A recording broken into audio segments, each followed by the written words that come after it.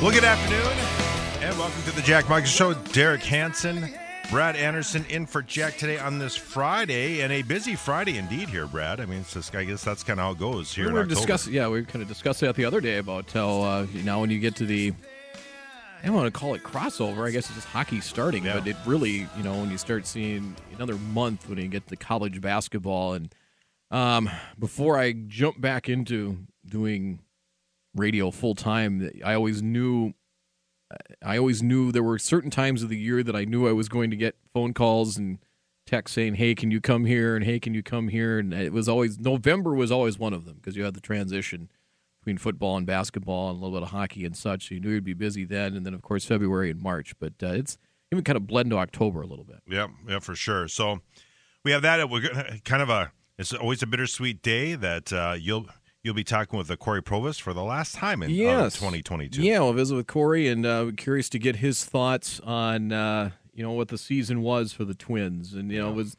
very promising season that, boy, this ended with a big thud the last 4 to 6 weeks of the year, and what do they do going forward? And curious, I want to ask him about, what's the percentage of Carlos Correa coming back as a Twin, kind of get his, because I know he had a chance to visit with Correa the other day, and just didn't see kind of if he got any read on that. And I'm guessing old Scotty Boras and Carlos Correa are keeping that pretty close to the vest. I would imagine, yeah. And I think it's been discussed too. There's a lot of good shortstops on the market, and does Correa kind of see with the tea leaves, read that, and more so does Scott Boras look at that as well? And yeah, there's a lot of unanswered questions there.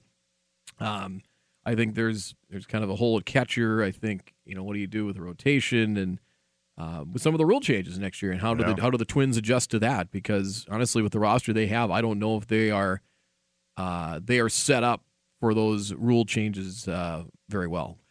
If you are Carlos Correa, one reason you may not exercise your option, as you said, the market's pretty flush, and also you didn't really have your if this would have been a true walk year. It wasn't really maybe he had a good end of the season, but wasn't one of these stellar years where you're going to go, okay, I can get $40 million somewhere else, right? I mean, that's my opinion. Hey, Corey, when previous conversations described his year as good, not great. Yeah, right? Yep. Yeah, I think that's fair to say. And for $35 million, you needed great. Yeah, and so that's maybe why he'll be a Twin next year. And I guess with Royce Lewis kind of up in the air, that's maybe a good thing. Yeah, so. You're probably looking, if Lewis comes back, you're looking maybe mid-season at the earliest. Yeah. And where are you going to put him? And yeah, we know he's not going to play center field ever again after what happened there. So. Yeah, no question. So we will talk a little bit about baseball, and the playoffs are underway as we speak, by the way, and we'll keep you up to date on that. Yep. I actually had somebody message me today and says we're going to have some of that. We're going to try and get some of the baseball playoffs on as much as we can. We've got to work around our schedules, some high school sports, and we got UND hockey over here tomorrow, and we will do the best we can to try and get games. Get some of those postseason. It was much easier, if we're going to be honest, that back in the days when you didn't have half the league in the playoffs. It was easier to get all the games on, right? Right. And so it's a little different animal, and I know for a lot of people it's a little tough. I mean, there's no doubt. I think we're obviously making it pretty easy with the app they have. They make it easy too for ESPN Radio. Very true.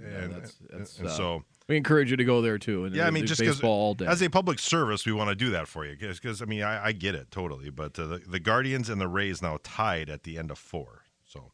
That's where 0-0, no score. No score in that one, and I'd be curious to get Corey's take on that too, how he looks at that series. I think Cleveland, I like him. I do. I'm kind of pulling for him. I really am. I like how Terry Francona manages. I like how he plays kind of old school ball. They have good starting pitching that goes deep. I mean, it's one of those rare times where I'm actually pulling for a division rival to go in.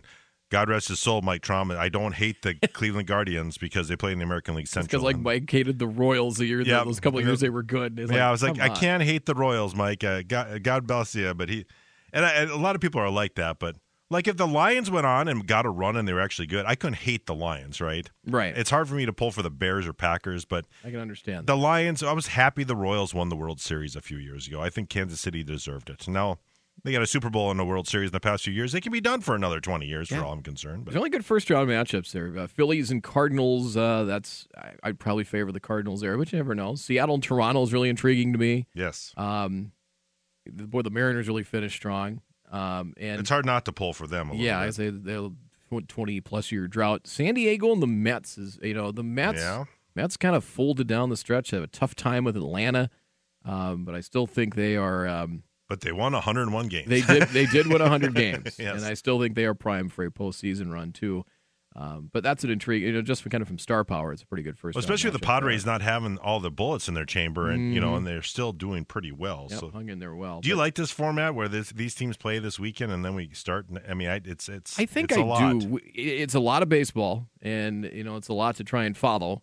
But we saw that I think they kind of gave it a test drive in the COVID year in 20. Right. And as a baseball fan, I do like it. It is a lot to follow. And if you are a baseball junkie, you can pretty much watch baseball from late morning till late at night if you so choose. But I do. I mean, you start bleeding the World Series into November. Now that part I don't like. So maybe it's something I know. Well, that's lockout related too, and that's true because they did push it back a week. So that's. Next year it'll be back in normal in that schedule as well. I saw a Facebook post from our colleague Tyler Axness, and I got to thinking about this. He's out of town for work today. I think he's up in Warroad, I believe. Yes.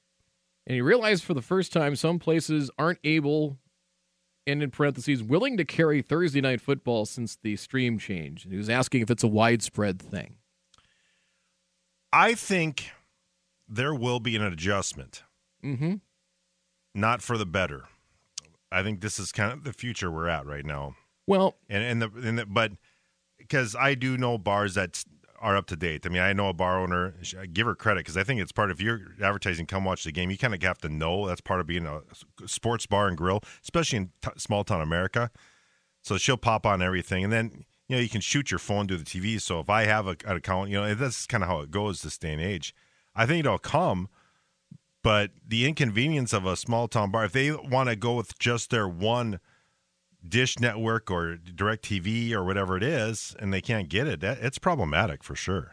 I was at last Thursday. The bride and I, we were child free for the night. We decided to go out to an establishment, and they did have it on. They had it. They had about 8-10 TVs, and I think it was on about half of them. So I think the bigger places in town here have figured it out, right? It out. But yeah, your small town bars. If you're going it's going to be a little tougher, I think. Yeah. Especially the rural ones who are like in really small town bars, or maybe out in the country. Those type of things. I think the bigger question is not so much whether you can stream Thursday night football. Would you want to watch it because it has been crap? Well, there's that, but it has been. The history of Thursday Night Football have been bad games, and we know what the problem is. It's not that complicated. And I guess I didn't have as big an issue. It was funny because I know when we talked about this last week or a couple of weeks ago, I had somebody say, and I said if the NFL was going to do a test drive on this, Thursday Night Football was the guinea pig, and it was the perfect example to do it because they're usually not the best matchups. And I think once the networks, once Fox said, we don't want to deal with this anymore. I think it's going to go farther in that realm than it's going to the other way. So, I thought we could have Tuesday Night Football, as I've mentioned before. Well, the NFL, if the NFL could have it every day, they would. Well, and we know why, but I do think it's what makes the sport unique compared to other sports, and I think they're kind of, watering down their product to the fact that we don't need to have it every day. I really don't. I think I'd much rather have Tuesday Night Football. As weird as that sounds, I'd much rather have Tuesday Night Football because I think it kind of it's more of a natural break if you're waiting for Sunday and Monday, and college football on Thursday night was fine for me. I mean, watching Marshall Faulk versus Ty Detmer in the 90s was good. I mean, that was good TV.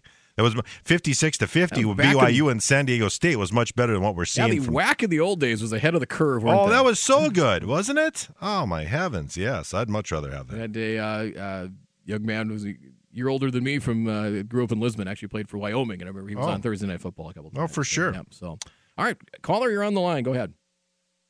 Oh, hey guys, thanks for taking my call. Yeah, I know that Thursday night game last night was not was not very enjoyable. That was some unpleasant football, yes.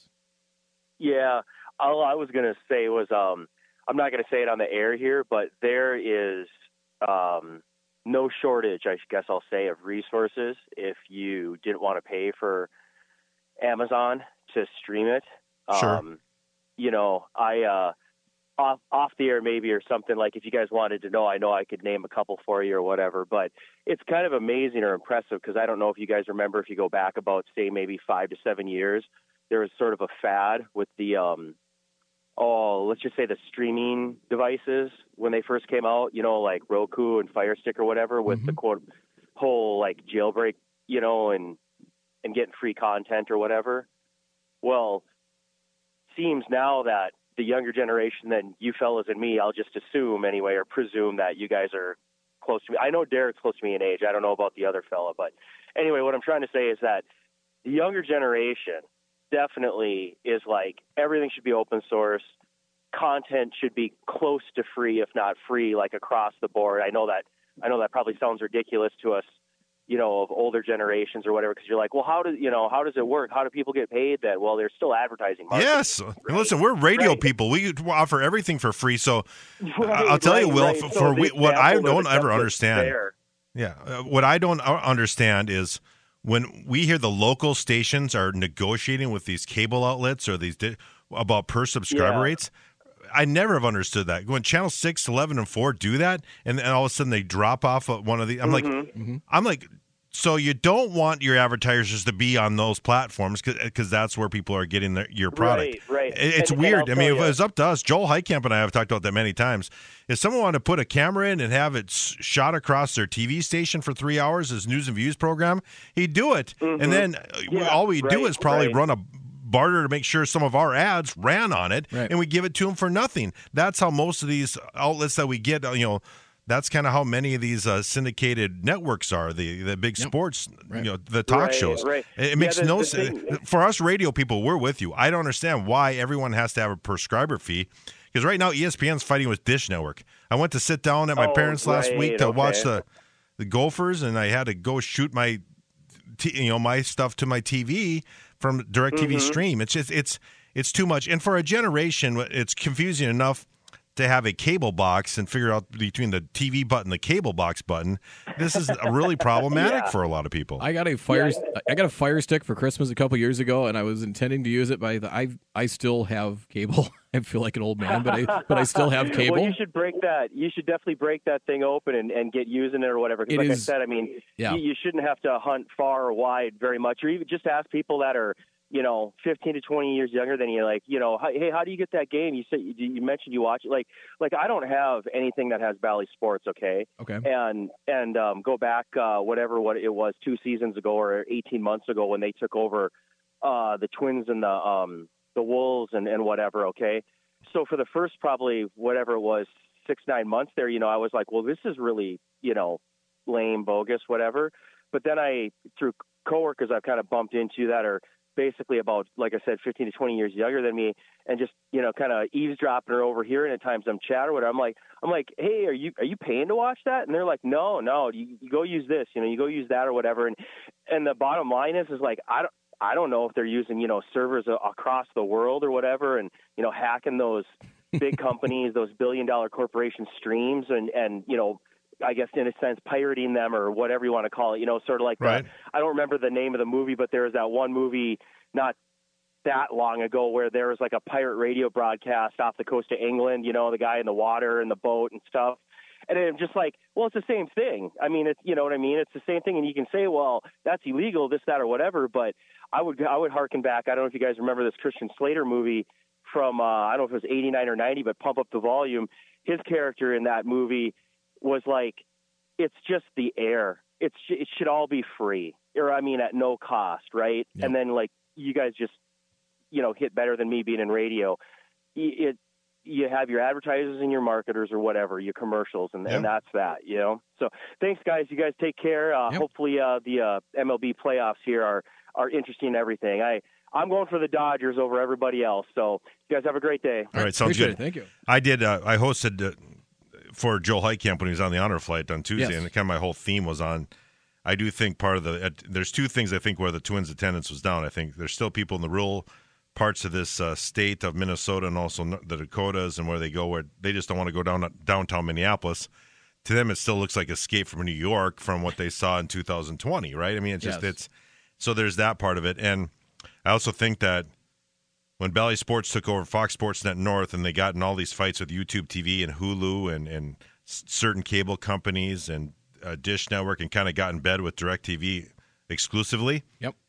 I think that hurt them. I don't think it's good because for the people who cut the cord and they don't want to jump around from their streaming services. Mm-hmm. And I do recommend, we talked quite a bit about satellite solutions. I do recommend DirecTV if you are a sports fan. And to you saying feel like you're archaic with cable, I don't think that's wrong. I mean, because I think for people who have Midco, it makes a lot of sense, especially if you like the regional sports. Well, and I know this, like from Midco, I went there I was doing some other kind of business with them in my house because I upgraded my internet and stuff, and I know they're going to something called Midco TV, where it's going to be kind of more internet based, where it's not so much cable based, where it will kind of give you a little more accessibility if you're out and about and that type of thing. And he was explaining to me, and Jody Norstead, we're going to have him on here later, talk some high school football, is kind of explaining some of that to me as well. So I think that's even cable companies are going that. Well, they have to, or they're going to get left behind. Right, exactly. I think that model. I mean, they're going to be the yellow pages if they don't do that, right? So that's Texter says Thursday night football is fine, but change it so it's during the weeks when bye weeks are going on, then have two teams coming off their bye week play each other. And I think, amen. I said that last week. I think. No doubt. Yeah, you were talking about the Twins things. Doug Lear and I had a discussion about that. About the attendance was down, and I said I think the fans were disgusted with Rocco and just the inconsistent play and just and a lot of that. I think part of it's inflation. If you maybe make one or two trips down to the cities, you maybe made one or none. Well, I don't think $4.25 gas helped either. And I think, if you're going to go, it's an investment, man. It's expensive. Yeah. The Twins will do some ticket offers and such, but it's still expensive to go. Yeah, I mean, you as a family of three, it's still going to cost you a couple $100. Right. There's no getting around it. And I mentioned the TV streaming problems. Out of sight, out of mind, basically. Yes. And I understand the Minneapolis isn't safe crowd, but you can go to a Twins game, get in the ramp, park in the ramp, or park close by, go to the game, get out, and you don't have to deal with Minneapolis that much. 100%. Yep. So, and I still feel pretty safe. If you're not there real late at night, or if you're just in certain parts of town that maybe you're not so certain of, but kind of know your territory. Yeah, it's just kind of how it goes, and it's never been ideal if you're not from there and you're not used to it and going to downtown Minneapolis. Right. But I totally agree with you 100% on that. Okay. All right. Well, speaking of the Twins, we'll get our weekly talk baseball this week as Corey Provis and Brad Anderson. I'll be channel Twins baseball. I got to run out for a little bit here, but more coming up here on the Jack Michaels Show on 740 The Fan.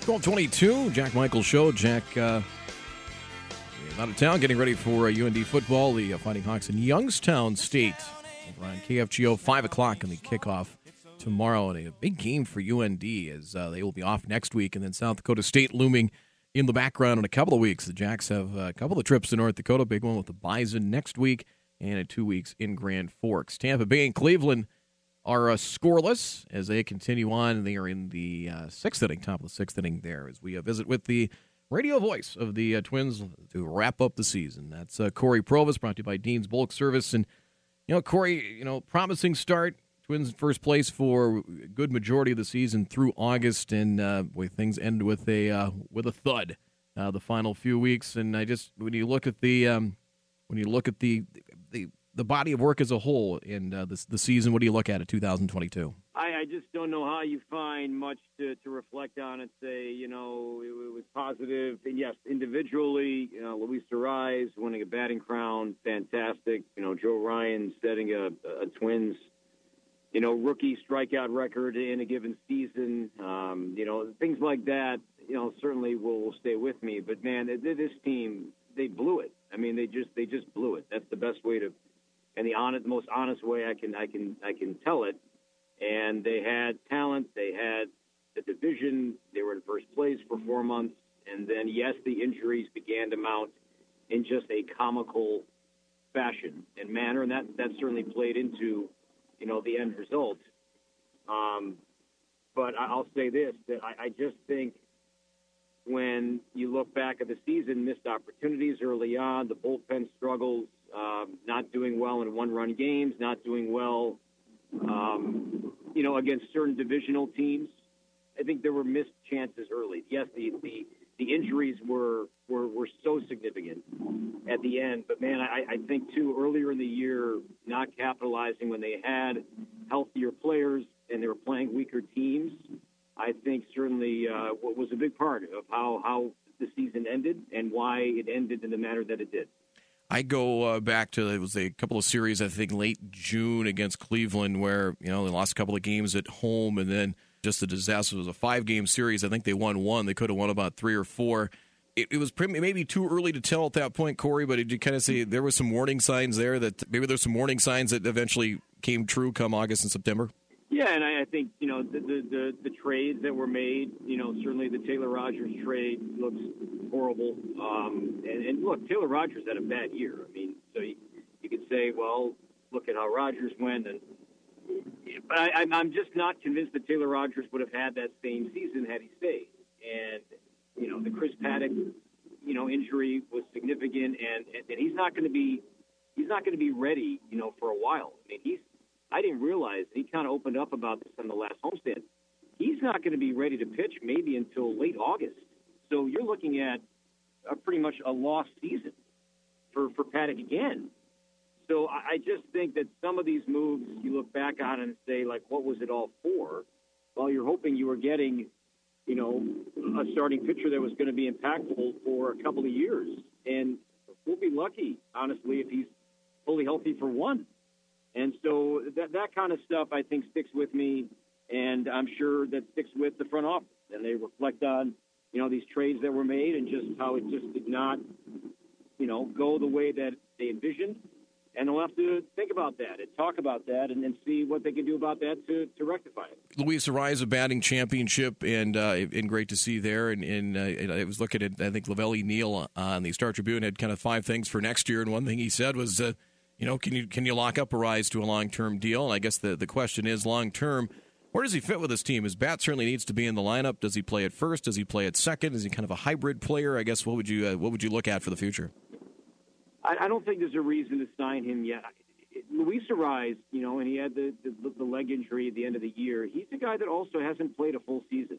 There's something just the way that his body, he's not. And that's why, look, he went to the Dominican and worked out with Nelson Cruz for a month. He said he's definitely doing that again. He thinks it did wonders for him, and I'm sure it did. But, Arraez, he hasn't played 55 games before in a season, 150 games. So I don't know if they have to lock him up. I don't think that they have to do that. I think they could ride out the arbitration game for him for a while and see where he's at. But I agree with LaBelle that he doesn't have a position, one set position. Nick Gordon, comparably, doesn't have one set position. Both guys are going to be on the team, barring some trades, but I think both, Gordon, who had a great season. That was a great story. I mean, seeing Nick Gordon finally healthy, putting up the numbers that he did, he's going to be a part of this team. And that's awesome. That a former first-round pick, it took him a long time, but finally flourished and had success, and fantastic. So, but Gordon and Arraez, they're 2 guys that will be on the team, but, yeah, they won't have, I think, defined positions to say that they're going to play here every single day. And probably the same applies for Jose Miranda, too, Corey. I think he definitely showed some promise, but defensively, at first base, is he a regular first baseman? Is he a DH? Another position I don't know if it gets brought up a lot is catching. What's obviously Ryan Jeffers, they hope he'll be in the future in some capacity, but what do you look at behind the plate for 2023? I think that's an area they have to look at trades and or free agency, because their catching system in the minor leagues right now is not good. That entering the year, I was told that if you isolate position after position and where are the Twins internally, where do they believe they're strong and where do they internally believe that they're weak, catching is what I was told. And I think we saw it. Caleb Hamilton was up for quite a bit this season, but he rarely caught. So that tells me that, either he just wasn't ready to do it at this level, at the manner that they needed somebody to do it, with Jeffers being out, and Gary Sanchez had a bad year, and, he couldn't play every single day. That's why they went out and got Sandy Leon. But I think catching is an area that they have to seriously look at because they got just not enough production. Offensively and defensively, Ryan Jeffers, his throwing was hit or miss, not great, and he had the thumb injury. That didn't help matters. And I think speed is certainly going to be in play more with some of the new rules that are coming into play next season with the bases going from 15 inches to 18 inches. If you study the minor league trends, stolen base attempts have gone up since the bigger bases have been in, and I would think that's going to happen too.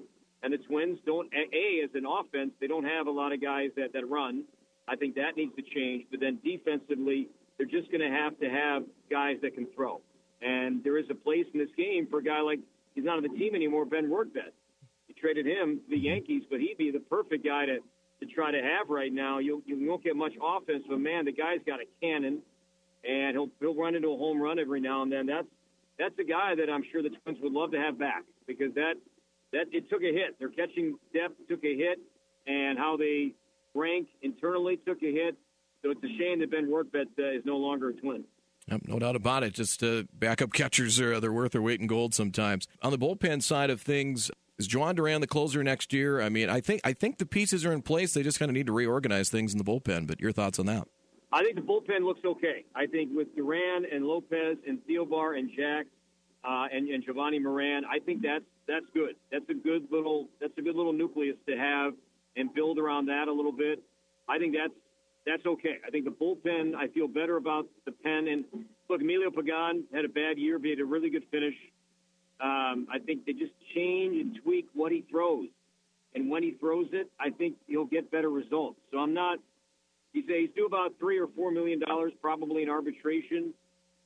I think he's back. I think Emilio Pagan is back. And so, yeah, the pen, I don't have the same concerns about the pen going into 2023 as I did 2022. I think that group will be all right. Look at baseball, the first round of the playoffs here this weekend with the wild card round. I think some real interesting matchups there. I think I think Cleveland's a team that might be I think equipped to maybe at least get out of the first round series. You got Seattle back for the first time in a while, and just overall in baseball, some really good first round matchups.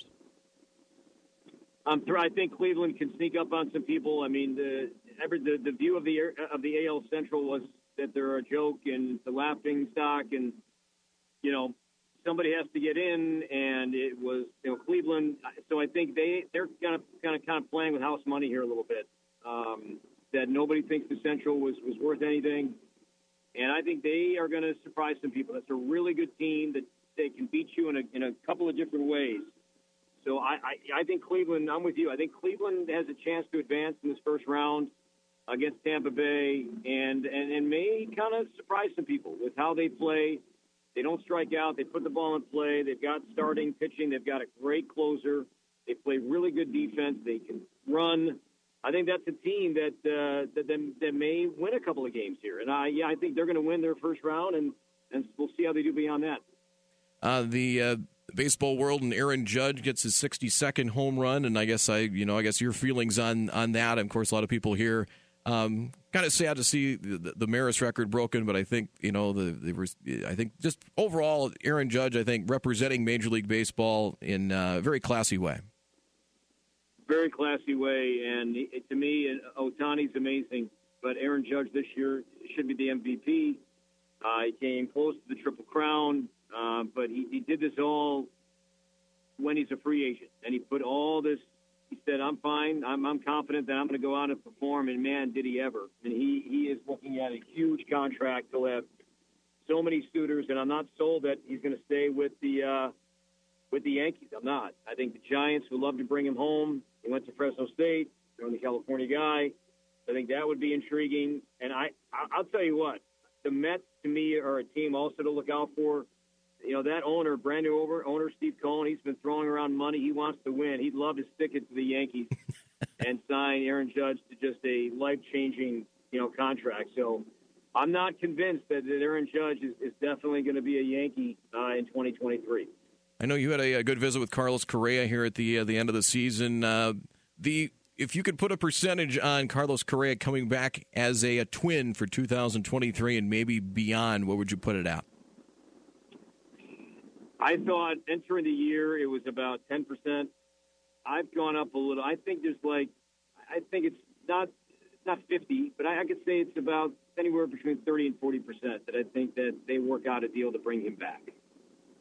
So I still think he's more likely to leave, but I think that there is genuine interest and desire to keep him in a manner that it'll have to be in order to keep him. Now, I don't think this has to be 10 years. I think this could be 6 or 7.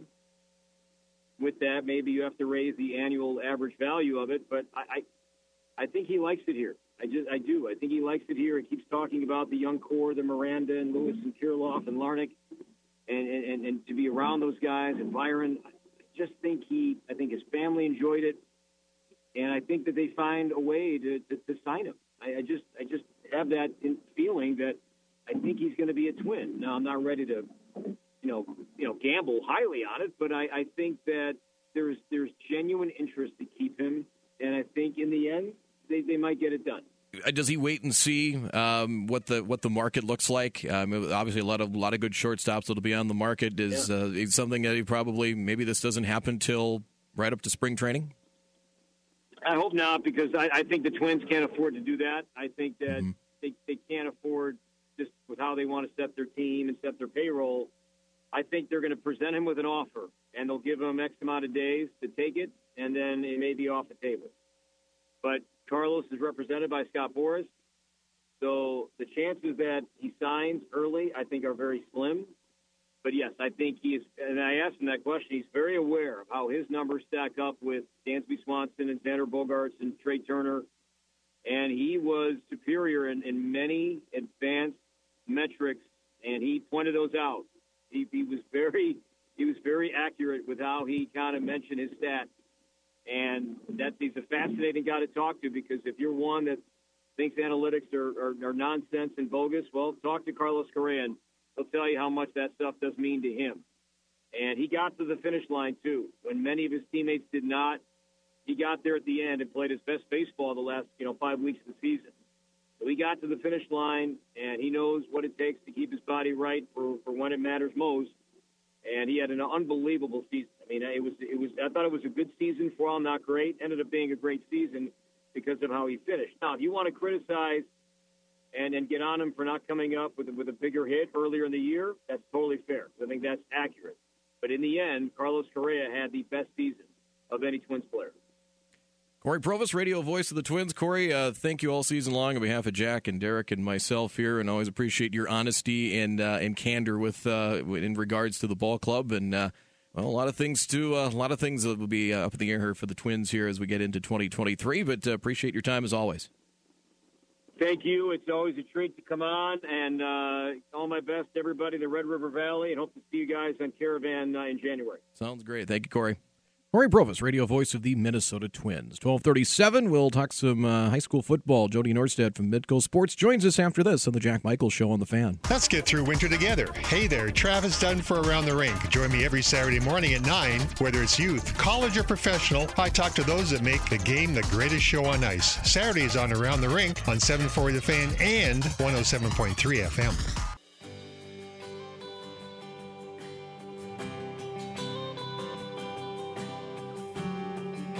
12:40 and the Jack Michaels Show. Jack, I believe, will be back on Monday as we will talk about the Vikings and Bears on Monday and so much more. Gophers off this week as well, which is probably a break for you as a Gopher fan. I'm not sure. I don't know. Eat that Purdue loss the way they played. I don't know. It's going to be a little tough. But I think everyone's kind of focused on, if me being a Gopher fan, I'm kind of focused on that Iowa-Illinois game. That's going to kind of tell, I think. Speaking of Corey Provus, he'll be on the call on that one. Oh, is that right? Corey, he was on the road on his way to Champaign-Urbana for that. And Jody Norstad from Midco Sports will be out and about tonight shooting highlights. They have Varsity Sports Live, which if I get home in time, I try to watch that. You guys do a great job with that show, and Jody joins us right now to talk some high school football. How are you, sir? Hey, I'm doing well. I'm coming to you live from the Kohl's parking lot. I feel like Kirk Cousins. Oh, wow. For my Sunday after the game outfit. Okay. You like that? That's pretty. You like that? I do creative. like that, actually. That's very good, Jody. So, boy, we're getting out of the home stretch here, at least on the North Dakota side. We'll be talking 9-man playoffs next weekend, and let's start in 11A and 11AA. I know you're going to be at Hannah Field tonight, 1 versus 2, and there's no love lost anyway with the two communities of Valley City and Jamestown, whether it's the Vikings and Jimmy's, or in this case the Blue Jays and the Highliners. Is with last week with the last couple of weeks with shakeups in 11A football. Valley City all of a sudden the last unbeaten left, 6-0, and I think for maybe a lot of people, there's still a lot of unknown and uncertainty on this team. Yeah, and I mean, up until last week, it was like, okay, I mean, we're waiting for Valley City to play someone a little bit more challenging. To their credit, they don't make the schedule, but what they've done against all those teams is they've just blown them out of the water. And I think just in recent years, I mean, Valley City has kind of been a struggling program, but we've been waiting to see them play someone. Tonight we get to see them play someone. They beat Wahpeton pretty good last week. I think they held them to 16 yards of offense. The Huskies, who had just beat Jamestown the week before, knocked off the number 1 team in the state. So to do that to the Huskies was impressive. And now tonight we get to see them line up against the defending state champs, Peyton Hochhalter, the quarterback for Jamestown, and that great offense that can put up a lot of points through the air. They can also hurt you on the ground a little bit too, and pretty sound defensively outside of that loss against Wahpeton. So it's going to be an interesting matchup. I'm excited to be out there in Highliner country to see if this Valley City team is for real, and they can check a lot of boxes tonight and open a lot of eyes to win if they can beat Jamestown. Yeah, I think they stamped themselves. And just kind of going back in previous years with Scott Rorick's team, very run-heavy, very conservative is the word offensively, but they've hung their hat on defense the years that they have been strong, and I can't imagine the recipe has changed much. Yeah, and they got Gavin Gerhardt in the backfield, who's been having a terrific season for them, and a couple of other really good playmakers. But, yeah, defense, man. That'll win you a lot of games, and that'll play once the weather starts to turn like it is tonight. It gets a little bit colder. The football is going to be a little bit stiffer for that Jamestown passing attack to try to catch it, to try to throw it. So defense plays well into October and November if they can make it there. Well, that gets us to a couple of matchups in 11AA, the 25th Street battle with Davies and Shanley, and I think Davies probably equipped for the colder weather, and that's always kind of been a question on Shanley with that spread, the offense. They like to open things up a little bit. Is that conducive for late October, November playoff football? And good test tonight down South Fargo.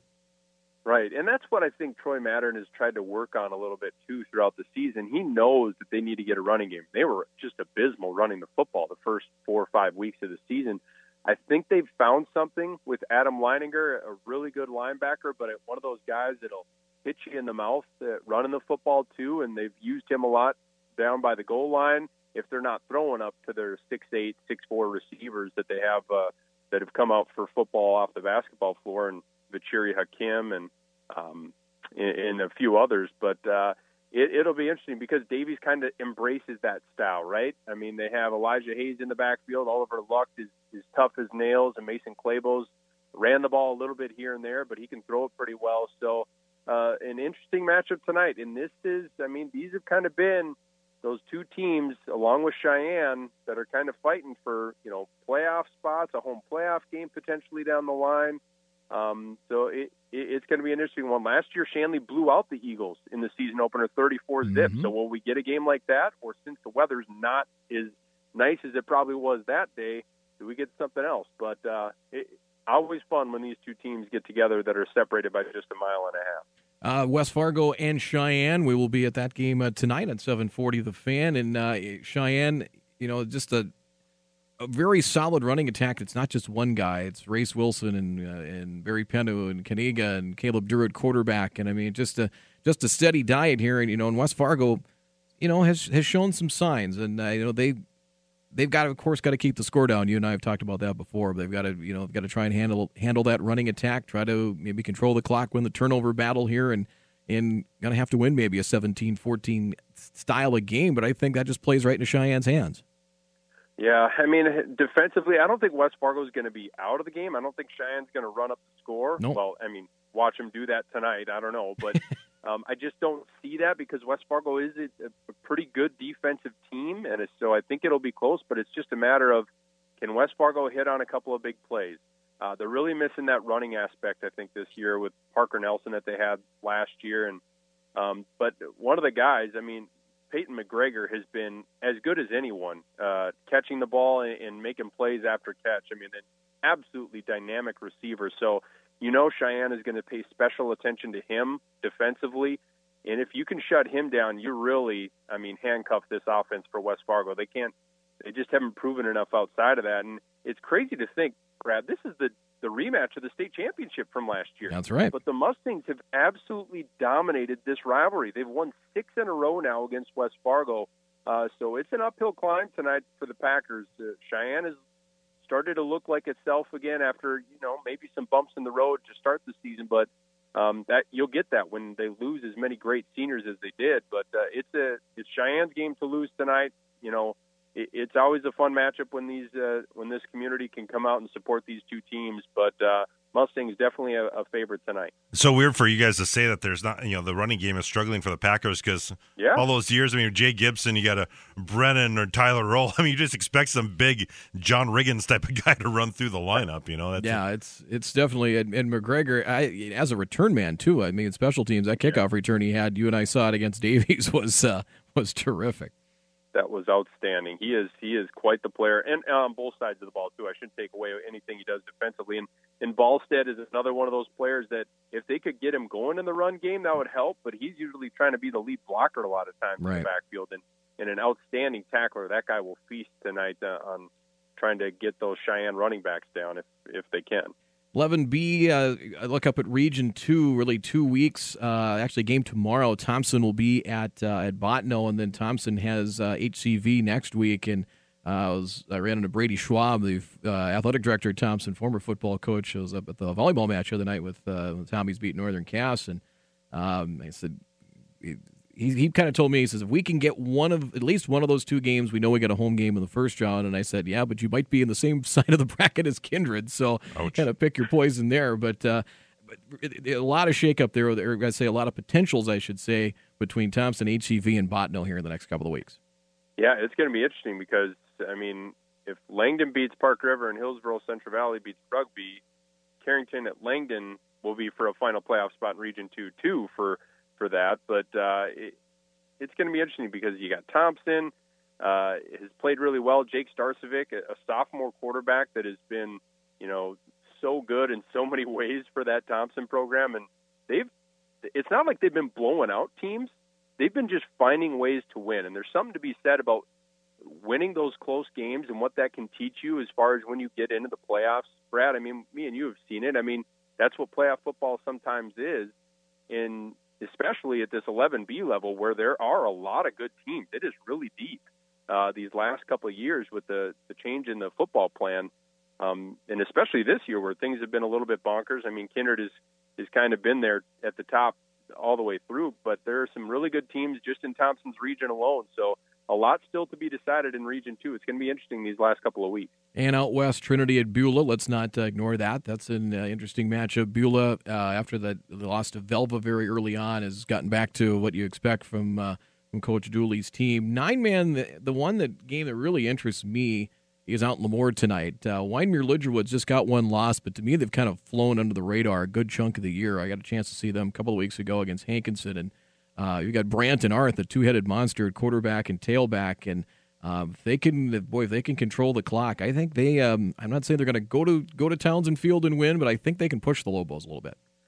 Yeah, and the Lobos, trying to wrap up a second straight undefeated regular season and make another run at a state championship, but they've been without their quarterback Anthony Olson now for a couple games. Got injured in that Mayport CG game, and they've kind of struggled last week a little bit, just kind of getting that pass game going. So I don't know. I won't be surprised if Wyndmere Lidgerwood is able to hang around a little bit in this game and make the Lobos a little bit nervous, especially if Olson's still out. It sounded like he'd maybe be back for the playoffs, and Lemoore Litchfield Marion trying to win tonight so it can get next week off and get that bye in the first round of the playoffs. So I think with Brant and Arth, I think that gives them a really good shot to play keep away from that Lobos offense and kind of grind something out here.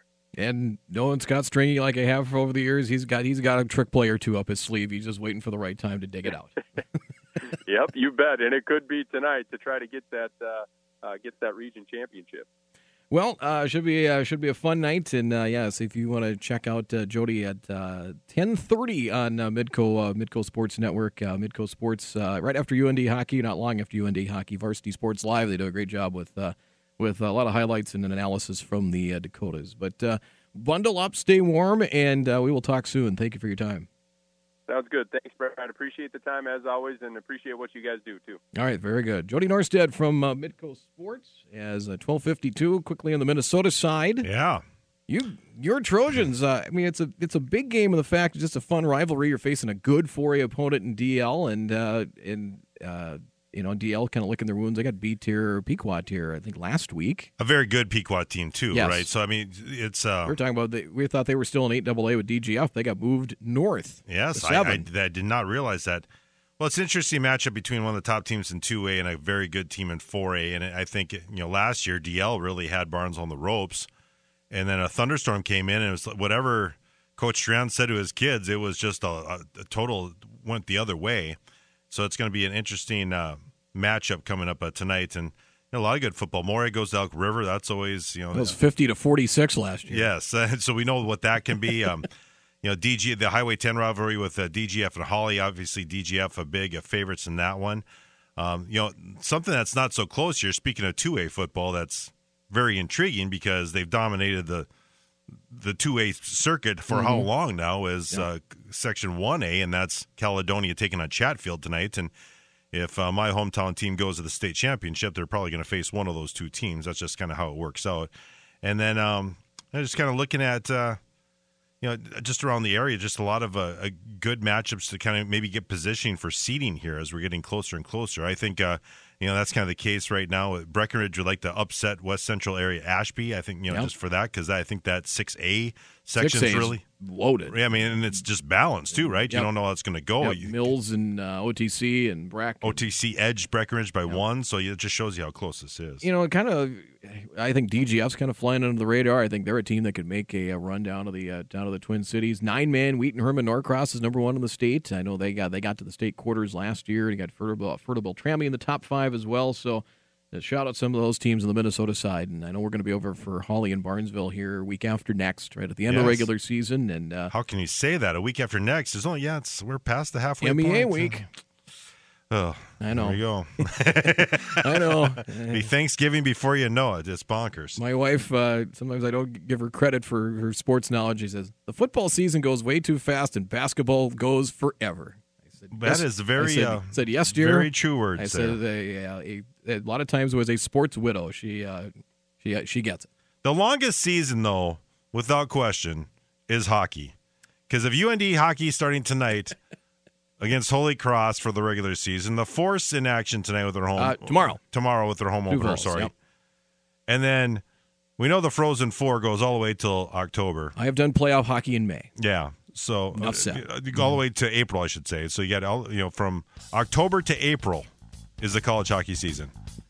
I was corresponding with the some bigwig at Nebraska. I was trying to get on my college football tournament. He goes, just the season be so long. I said, North Dakota hockey plays hockey from the first week in October until mid-April. He goes, we should maybe look at that as far as... I said, well, okay, you don't have to change it. Just don't give me this. The season would be too long if you had a college football tournament. There you go. All right. Jack will be back on Monday, Jack Michaels Show, and we'll talk some Vikings and much more. Have a great weekend. High school football tonight here on The Fan. West Fargo at Cheyenne. Pregame about 6:45. Kickoff at 7. UND hockey tonight on KFGO. Tomorrow here on The Fan. As it'll be a 7 o'clock, a little after 7 on the face-off tonight. 6 tomorrow, and that'll be here on 740 The Fan with Fighting Hawks football at Youngstown over on 790 KFGO. For Eric Hansen, I'm Brad Anderson. Have a great weekend. Common Man's next.